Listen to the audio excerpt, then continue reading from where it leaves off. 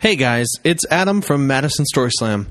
Before we do the intro or any of the introductions of this episode, I just wanted to take some time and do something we very rarely do on this podcast, and that is tell you how you can support what we're doing. We do a free product for you. We do free events and this podcast, and we couldn't be happier to continue doing that, and it will always be free. But one way that you can help support what we do if you like it is if you go to madisonstoryslam.com, you will see a button on the front page called Support. If you click that, you can go to the Amazon link there, the banner. When you click that, that will take you through to Amazon, and then you can shop on Amazon and purchase your things, and anything you buy, we get a percentage of the total sale. It does not add cost to you. It does not add cost to Amazon. They simply want to thank us for directing traffic to them, so they pay us just a little bit of money for everything you buy. That would be a great way you could support us and the work we do. You can also go to the Patreon link there and do it that way, but it's much easier to go through Amazon.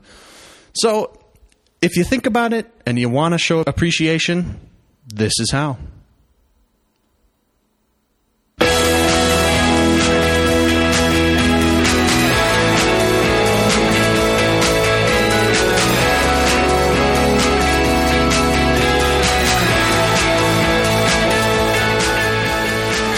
And welcome to the Madison Story Slam podcast. I am your host, Adam Rosted. All right, it's been a while, but we have our first long slam in a long time. Hey, maybe you've seen the documentary Making a Murderer on Netflix. Today, our guest is Dean Strang, one of Stephen Avery's lawyers on that documentary. We talk about the case. We talk about law in general. We talk about public office and his book. Tune in and listen. It's great. Our next Story Slam is January 16th. The theme is humiliation. As always, we'll be at the Wilmar Center. Come and have a great time. Thanks to Ale Asylum for sponsoring. Anyway, here's me and Dean. Listen in. Yes, correct. Okay. Yeah. So WRT, it's 8 o'clock buzz. Yeah. And I forget the name of the host right now. It's terrible. I'm tired, but... But yeah, Chris participated in the interview. I didn't know you knew him. Yeah. So, like I said, no pressure at all. We'll obviously talk about Stephen because it would be remiss if we didn't. But that doesn't have to be our main focus. But I actually wanted to start just by saying welcome to Madison Story Slam, the podcast. Our guest today is Dean. Is it Strang? Strang. Okay, Strang. I had a few people ask me if you've ever they wanted me to ask you if you've ever considered adding an E to the end of your name. And people are terrible at jokes. I actually want to start by saying that apparently, unbeknownst to me and much of the world, several people are experts in criminal law and detective work now after having watched Making a Murderer. I think there are hundreds of new experts. I think, dare I say, thousands. Maybe. Have you heard of the website Reddit? Yes. Online web forum. There is a subreddit on that's devoted to the documentary. And the hive mind of Reddit very often takes it upon themselves to solve crimes and think that hey, if we all band together, one mind is whatever, but if we've got thousands... So if you ever log on to that and read, I'm sure you will be amused. But a lot of my questions today actually do come from that subreddit. I'm not going to read them all because I have had over 300 questions or comments come in when I said, hey, I'm interviewing Dean. And so I just thought I'd read a couple. So let's get right into it. What would you say are the biggest pieces of information that were left out of the documentary? Either something that sided with Stephen or sided with the prosecution? You'd think I would be ready to answer that question. But the problem for me is the trial was 8.5 years ago. So, what I'm most fresh in recalling is what is included in the documentary, because that has refreshed my recollection, as lawyers like to say. a great deal of the closing arguments of both sides were omitted. Mm-hmm. And by the way, I have no criticism about any of the omissions. I would hardly expect 6 weeks of evidence to be presented whole in a movie. As I just said on the phone, even if you could make a 600-hour movie or something, who would watch it? It'd be a violation of the Geneva Convention. Yeah, it'd be torture. Yeah. But the opening statements largely were omitted. The closing arguments of both sides largely were omitted. They would have synthesized for viewers the particular viewpoints that the lawyers had about the case. I suspect, without ever having asked the filmmakers, that this is precisely the reason that the opening statements and closing arguments in the main were omitted. Because I think that the filmmakers wanted to raise questions they thought are important, but dignify the viewer by assuming her intelligence or his intelligence and allowing them to come to their own answers to these questions. So I don't mean that to sound an evasive answer. Not at all. It is the most significant omission I can think of are the arguments. The really significant evidence pointing to guilt from the prosecution is included in the documentary, and the really significant evidence or questions about evidence that might point to innocence also are included. Less significant prosecution evidence and argument, less significant defense evidence and argument, I think necessarily were omitted. Yeah. Well, I think, it's no secret now. I think a lot of people have figured out that there was more DNA involved with the car than the blood inside the car. There was some form of DNA under the hood. I think it's interesting that was left out of the documentary, because I think that's definitely something that if the viewers had known there were 2 links to that car for Stephen, that they would at least be more like, okay, well, maybe. It's hard to fake 2 things, maybe. Well, and I understand that. Here's the problem with that line of thinking. The other DNA that was identified as probably Stephen's, and that was either on the hood or just under the hood, maybe on the latch, I forget now. But it had to do with the hood of the car. The other DNA that was identified as probably Stephen's, there was no blood found with that DNA. Sure. So a DNA transfer without blood is really easy. Mm-hmm. You could take my toothbrush and go out and scrub it, rub it on a car trunk, and you'd get my DNA. Mm-hmm. You could take my razor and do the same thing. Sure. You could take my hand towel in my bathroom. And of course, the police had exclusive access for about a week to the entire property, including Stephen Avery's trailer. Mm-hmm. So I'm just guessing about why that was omitted, but it's actually the blood in the car that would have been harder to plant. Yeah. The fact that my DNA is found on something does not mean I touched it. It means that something with my DNA, which might be my body or my saliva or my blood or, some whatever, something with my DNA transferred DNA to another surface. Yeah. That need not have been my body or, my bodily fluid.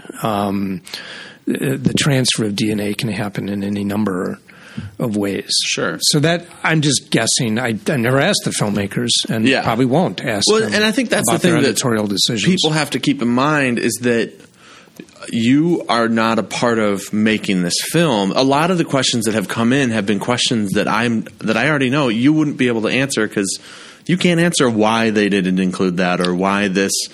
And then also there's a lot of technical questions about, I mean, I'm sure you're more knowledgeable than I am about testing of blood and testing of DNA, but you did not go to school for that sort of thing. Like, you're not necessarily an expert in that. So there's a lot of those questions that have come in that are just like, okay, I get it, people, you're interested in this, but like, Dean's a lawyer representing Stephen. He's not an expert in bullet trajectory or testing for DNA or anything like that. Right. You pick up some experiential knowledge, trying criminal cases in that. But of course, I'm not an expert in ballistics and trace evidence in DNA or, any other scientific discipline. What I've learned experientially and by reason of needing to learn something for a given case. So in a given case, I may go 10 feet deep, but it's an inch or two wide, so to speak. Yeah. Whereas somebody with real expertise in an area you would expect to be 10 feet deep and, 100 feet wide. Sure. Speaking of the closing arguments, you said something, or at least it's shown in the documentary, and I'm sure, if I'm remembering correctly, it's from Closing Arguments. You said something along the lines of police don't plant evidence to convict an innocent man. They plant evidence to convict a guilty man. Do you regret saying that at all? Because when I heard it, it made me cringe because if I was sitting on that jury, I would think, this guy thinks his client is guilty. No, I don't regret saying it. I would regret it if I had worded it as you just did. Like I said, I wasn't sure on the wording. As I recall, I think the wording was, except in the rarest case, police don't try to frame someone they believe to be innocent. Sure. If they're framing someone or augmenting a case corruptly, they're doing it ordinarily because they believe the person to be guilty. Okay. So the point was, you don't really even need to ascribe evil motives in most situations where you would have planted evidence. What you're seeing instead is, I think, a fear of a police officer that a person he believes to be guilty, he feels it in his tummy, or he's got a police officer's hunch, or intuition, or evidence of guilt. He believes the person to be guilty. He fears that somehow they will defeat the criminal justice process and walk free. And so that's the real temptation, for all but the most sinister person who would willingly set out to frame someone he knows to be innocent. The much greater risk in our world, in the real world in which you and I live, is the police officer who's tempted to bend the rules, break the rules by augmenting dishonestly a case against a man he believes to be guilty. Sure. So when you're taking this approach of evidence was planted, did you guys flat out say, well, I don't know, if I'm on that jury and just the argument is that this was a setup, I'm going to think, okay, the implication here is that the police murdered this woman and put her on Stephen Avery's property. But I didn't necessarily take that was your argument. That wasn't our argument. Do you think that implicitly people, when they hear the argument that this is a setup, that's implicitly what they think? That, well, if not Stephen Avery and the police have planted evidence, then they're also saying that the police murdered Teresa Halbach. Well, I think the lead prosecutor did a good job at using a reduction to the absurd, rhetorical response to our argument. I mean, he tried to make the argument to the jury that, if they're saying the police planted the evidence, or if you, the jury, find that the police planted evidence, then you necessarily must find that the police killed Teresa Halbach. Not at all. Like most reductions to the absurd, it's misleading and mistaken. Yeah. Once the police are confronted with the kidnapping and eventually the murder of Teresa Halbach, the task for them becomes trying to discern who did it. Sure.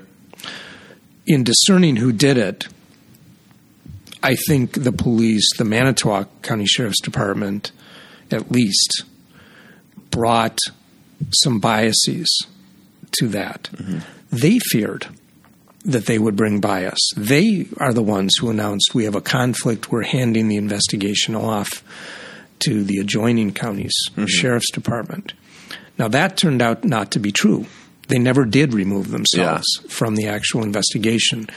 But it's then the bias and the tunnel vision that the police brought to this that would have led to the corruption of the process, the dishonest augmentation of the case, either by planting evidence or by sort of bending testimony, exaggerating, whatever. There's a number of ways you can augment in a way that's not intellectually honest or otherwise honest. And the impulse to do that doesn't necessarily flow from, we murdered Teresa Halbach. It flows from the imperative to try to solve a crime that's horrified the community. Yeah. I'm sure there's a lot of pressure on a police agency to get a crime like that solved. Of course. Rightly so. Yeah. And so I don't know. I don't think that people are ever going to be satisfied with this. So anyway, Colburn, what's his first name? Andrew Colburn.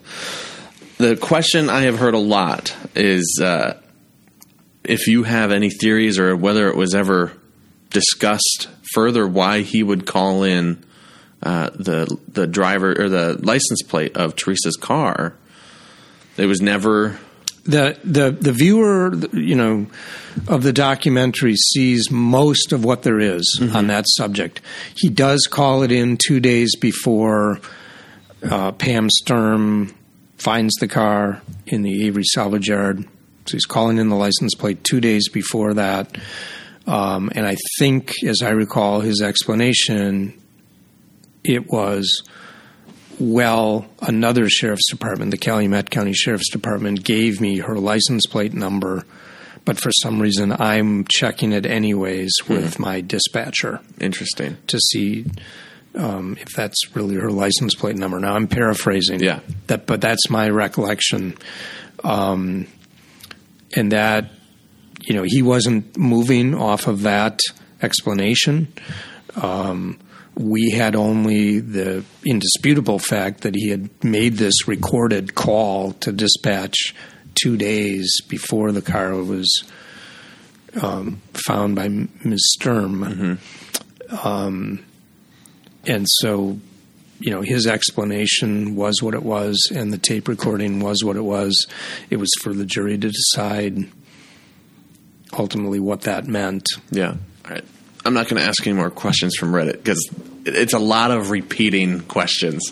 You can ask me any questions you want. Yeah. Do you think this documentary is narrow? Is it more about the narrow perspective of the injustice that was done or supposedly done, what appears to have been done to Stephen Avery, or is it at a larger scale that, hey, our justice system is broken, and here is just one example?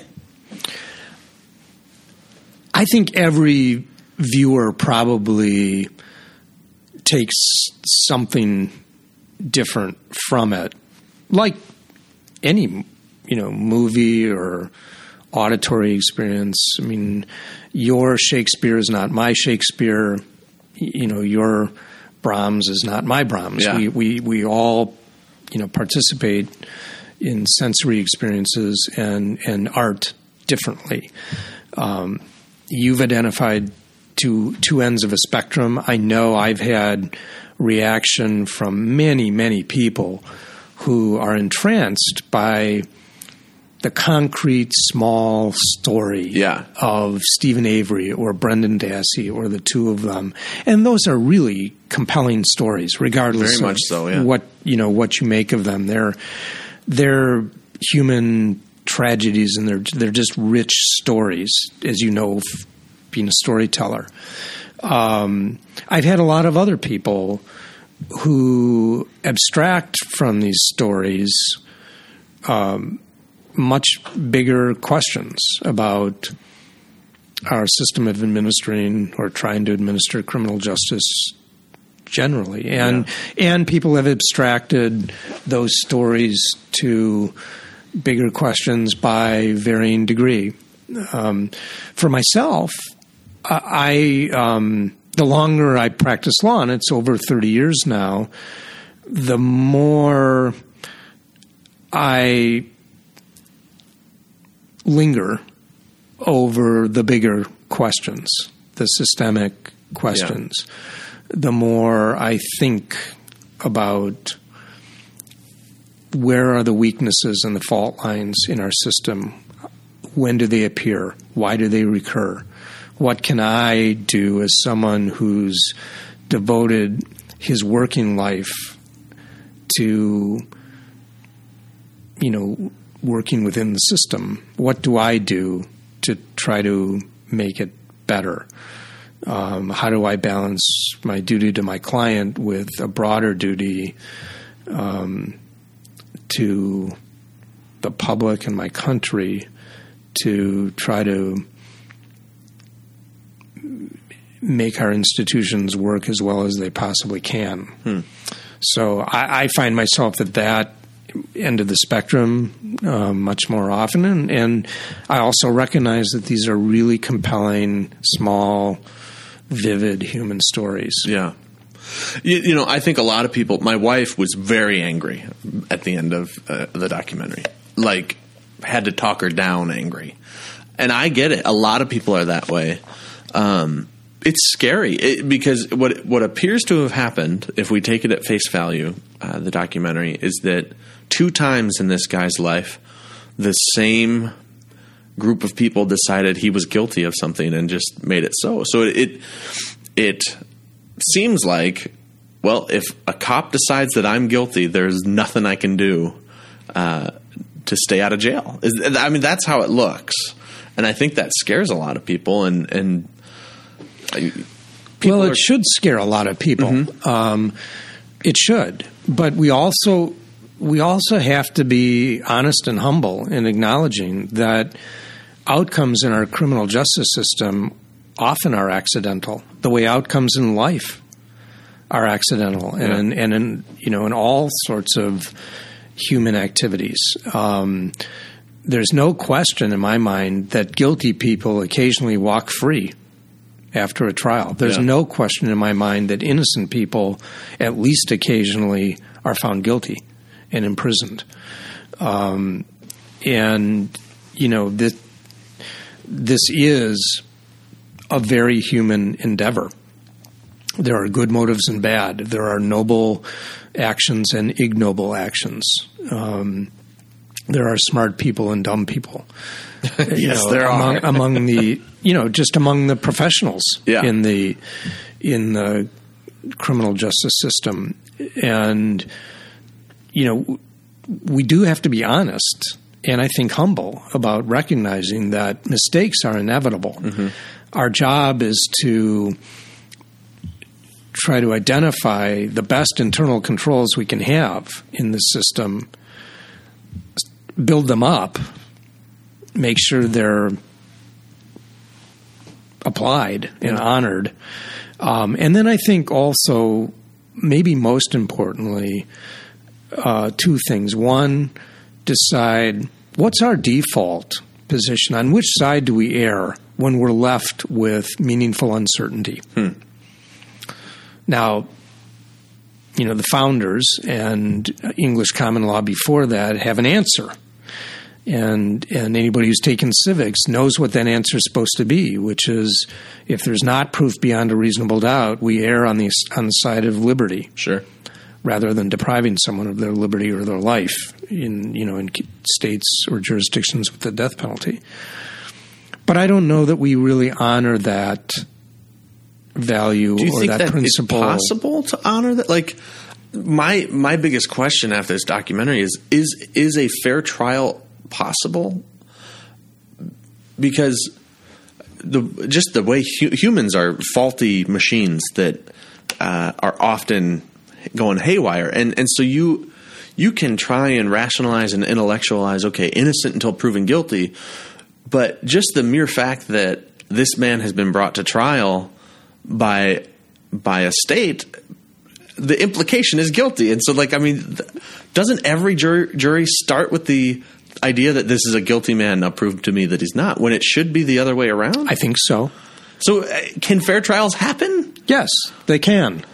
But it's accidental when they do, and to some extent it's accidental when they don't. It's an accident of what's the composition of this jury, how convincing is the judge in his instructions or her instructions, how good are the lawyers, how invested are they in it, how well do they click, so to speak, with the jurors. How does the jury perceive the defendant sitting there? Yeah. Because, we have a great faith. We don't just see it in courtrooms. We see it in our political process all the time. We have a great faith that we can look across a room or even look through a television set and stare into somebody's eyes and draw reliable conclusions about their soul or their character. Sure. We have great faith in that. Yeah. And it's true that humans are excellent decoders of micro expressions and subconscious tells, in our behavior. It's true, okay, to an extent. Absolutely. But we have an overweening faith in our ability to do that. So in any criminal case, people are drawing a conclusion from watching the poor bastard sitting over there, whether they think he's guilty or innocent, just by looking at him. Yeah. And, that's where we need some honesty and humility about the potential failings of the system and the human beings in it. Mm-hmm. And, so the second point I was going to make is I think if I could change anything with whatever time I have remaining wandering around this earth and doing the work I do, I would try to demote finality for finality's sake as from its position of near primacy as a value in our criminal justice system, and I would try to promote humility as a value. And what I mean by that is I want to try to push us as a profession and as a society toward being willing to recognize mistakes and then fix them in our criminal justice system. Yeah. Not say, well, the conviction is final, the time for correction has passed, sorry. If we have an innocent person sitting in prison, the finality of that conviction should have very little value indeed in a humane society. Yeah. And we should try to fix the mistake, however tardily, if we possibly can. We also, I think, need to give people in prison let them participate in human progress. I mean, this is an argument I made at sentencing, and it didn't persuade Judge Willis, but I believe it. When you impose a sentence of life without parole, it's but a slow death sentence. Yeah. You are removing that person from the possibility of redemption here while he's living. You're removing him from the possibility of rehabilitation. You're removing him from the possibility of life. You're simply imposing a slow death sentence that will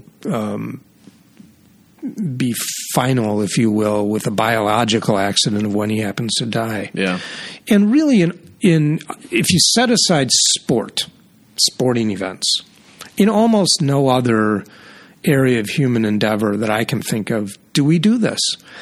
For example, once you sentence Steve Avery to life without parole, the legal system functionally is done with him.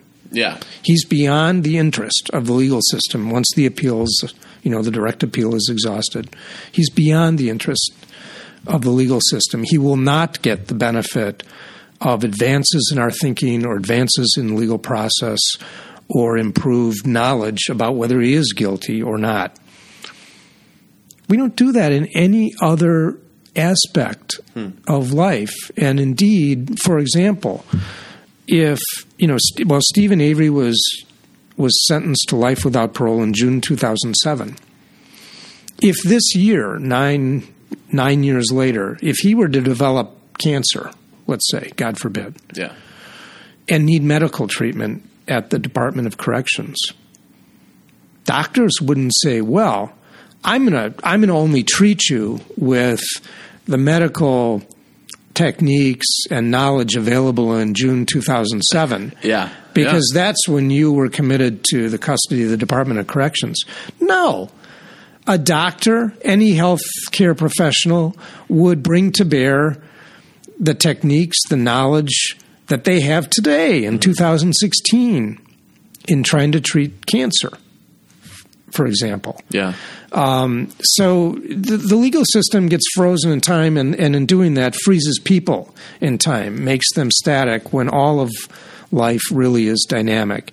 And if I can change anything, it's going to be to nudge my profession and our courts and our system of justice and the public toward recognizing that the system itself and judgments ought to remain dynamic, and mistakes, when we come to learn we've made them in hindsight, ought to be rectified to the extent we can rectify them. Do you think the roadblock there is ego? I think ego is part of the roadblock, and it's exacerbated by the blame placing that becomes the focus of appellate processes and any sort of post-conviction process. Sure. To some extent, the entire trial process in our system. We're very worried about having someone to blame if a mistake was made. I don't say accountability is unimportant. I don't say that at all. I do say that within the criminal justice system, let's worry first about fixing the mistake before we worry about placing blame for it. Yeah. Again, this is a matter of humility. People are going to make mistakes. We do it all the time. Every day. I spend most of my life making mistakes. Most of them are small. Some of them aren't. Yeah. And, that's just the human condition. So let's worry first about correcting the mistakes. And then later we can decide whether blame should be placed for that mistake and how. But the focus on placing blame, of course, makes everybody defensive. Yeah. The police are defensive, the judge is defensive, the prosecutors are defensive, the defense lawyers are defensive. Nobody wants to be blamed. And so the poor devil who's the victim of the mistake or paying the cost of the mistake goes without a remedy for the mistake. Yeah. Yeah, it seems like it's you're right. That's got to change. Like if we want this to be a fair process, that definitely does have to change. Before we go, I know you have limited time. I wanted two more things. You wrote a book, and I wanted to give you a chance to plug that. It's Worse Than the Devil: Anarchists, Clarence Darrow, and Justice in a Time of Terror. What is that book about? That book was a long time effort of love, both of history, legal history in my case, and of the people who make up this flawed criminal justice system in which I work. It also was salve to some extent for me in recognizing that the mistakes I encounter in the 21st century now, or began to encounter in the last 15 years of the 20th century, those mistakes are old. We've been making them for a long time. Yeah. And, on the one hand, maybe it's time to start doing better and correcting some of those mistakes. On the other hand, you have to learn to live with some of these failings if you're going to get up and try again tomorrow. So my academic interest is, how do outsiders and newcomers fare in our criminal justice system especially during times when there's a high fear of terror or a high level of patriotism, a high level of nativism. For me, the time right around World War I is a really good laboratory or setting in which to ask those questions and look at those problems, because fear of terror was very high. Anarchists were the great violent radicals of the day and resorted to bombings and other acts of violence. Violence was practiced by the police and by vigilante citizen groups against them. We were at war. Extraordinarily repressive legislation was tolerated in large part because we were spooling up for a massive, although ultimately not very long, war effort during World War I. The First Amendment and the freedom of speech was not understood then as it later came to be understood in the later 1920s and into the 1930s. So that period of time is just a very good framework in which to look at some of these issues. And that's what the book does. And it's also was very local to me because it's Milwaukee-based, right? Yeah, it's not only Milwaukee-based, but the melee that led to that trial of 11 Italian immigrants occurred on the corner of my block. Oh, really? Where I lived for 16 years. Interesting. And the case involved on appeal Clarence Darrow, with whom I've been fascinated since I was in law school. So that first book brought together a lot of things that interest me. The second book, on which I'm now working, and I expect that the second one will be out in 2018, addresses many of the same issues and during the same time frame. Sure. So the book again is, Worse Than the Devil, Anarchist, Clarence Darrow and a Justice in a Time of Terror. You can get it on Amazon or pretty much anywhere, I'd assume. You can, and the University of Wisconsin Press would love it if you bought it online from them. And I would love it if you would go to MadisonStorySlam.com, click on our Amazon banner on our support page, and then buy it through there, and I get a little bit of a cut to help pay for this podcast. I'd love it no matter where and how you buy it. The last couple of things I had for you is, how has have you thought, so let's see, trial ended, your last bit of being in court with Steven Avery was when? June 2007, other than testifying at the post-conviction hearing, so when he was represented by appellate counsel. So 9 years. 8 years? Coming up on 9. Coming up on 9. In the last 9 years, how often have you thought of this case compared to since December 18th? Well, it's been ever present, sure, in my little world since December 18, 2015. But I also think of this case a lot. I've been in touch with Steven Avery throughout those 8.5 years since he was sentenced. Jerry Buting has the same. Jerry Buting and I are regularly in touch, and we're colleagues and friends. Had you known each other before? Yes. Okay. Oh, yes, absolutely. Knew each other pretty well. Before this, never practiced together, but knew each other well. And we've seen Steven over the years, corresponded with him, and actually, gone to prison to see him. We continue to be in touch with the family, and so we've played an ongoing, mostly informal role for him ever since. And I think of the case a lot. I think of the cases that I've lost more frequently than I think of the ones I've won. Sure. That seems unfortunate, personally, but I think that's kind of across the board for people. Like people think more of the games they lost than the ones they won. Yeah, we focus on our failures, not on our victories, or our successes, I think. And I also, I think about the cases where there's been a very, very heavy sentence. Sure. Understandably. I mean, that just, I think, makes common sense. So, it's one I carry. Yeah.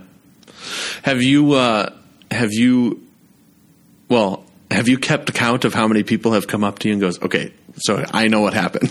Like, and that's got to have happened quite a bit. A lot. Yeah. I haven't kept count. Have you had to deal with a lot of people just being like, you look so familiar since it came out? It's interesting. Yes. There has been a lot of that, since it came out. And mostly, not exclusively, but mostly it's people in their 20s. Really? Or maybe and very early 30s. They can't place you. No, actually, usually they can. They do. Oh, okay. They place me. Okay, yeah. Now, we're just talking about the last couple of weeks. Sure. That'll fade away. But more often than not, it's someone in their 20s. Mm-hmm. So, I don't know if that's because this is a generation that just streams things to tablets and laptops and is more comfortable with streaming video. Or what, but it's been interesting and it's been encouraging to me, because I think people in their 20s, millennials in general, sometimes get written off as apathetic, and that's not what I've seen. Mm-hmm. That's not what I've seen. We are apathetic a lot of times, but I don't think that's the overwhelming approach most of us have to life. No, I think you're idealists, most of you, but I think you are more skeptical and more sophisticated than maybe. Well, I'm going to agree to that last part. Sophisticated. Than maybe 20-year-olds were in 1960, or maybe 20-year-olds were in 1980. And I think as a generation, this generation tends to act on and express its ideals in different ways, in part because technology has changed the way we behave socially so dramatically in the last couple of decades. Yeah. The overwhelming thing I've seen online, not related to the case, but concerning you, is people want you to run for office. People my age are in love with you. And that's what I keep hearing. Ask him if he'll run for office. Are there any plans to run for office? I will not run for any office ever. That's fair. And America can be thankful that I'm not going to enter electoral politics. Who would want the pressure of that? Life has enough pressure as it is. So the distortions and the compromises I fear are just they're not compromises and distortions I'm willing to make or to live with. Yeah. So the last question I ask every guest is, and you can answer it however you want it, take the question however you want it. Who is the most interesting contact in your phone? And I have had answers that have ranged from mom to Quincy Jones. I don't know if I have any contacts in my phone, do I? Rolodex, then. Well, I know I have contacts in my email system. I have so many really. I'm so lucky to have so many interesting people I know, and some of the very most interesting people I know are dead, and they're still really interesting. Yeah. I don't know that I can answer that question, because to name one would be to exclude 25 others. Yeah. I get that a lot. I get that a lot. So a lot of times people who say that just default to mom or dad or something. But